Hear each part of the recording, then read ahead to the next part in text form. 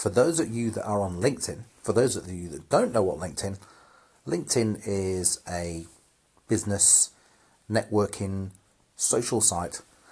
Some call it Facebook too because it quite resembles it, but it's more of a place for putting like your CV and discussing jobs and work and things like that. And today I've just been on and I've just noticed that you can now disable the comments box.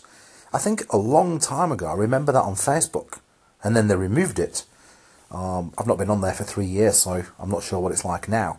But I'm intrigued because there has been a little bit of a debate as to whether this is sociable or not, as in the equivalent, I guess, in life is you could run up, offend some people, and then just walk away without allowing them to respond, I guess.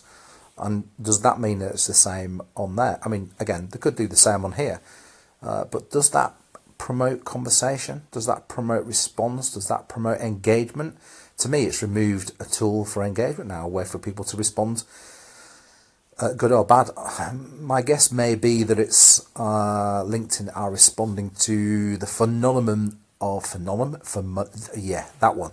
They're responding to calls for probably some privacy, as in some people putting certain things and then there being attacks and this, that, and other kind of thing. I can only guess that that's what it's for. But for those who are on LinkedIn, I'm intrigued to know. In fact, you don't even have to be on LinkedIn. Let's just discuss whether it would be a good thing on social media to be able to switch the comments on and off.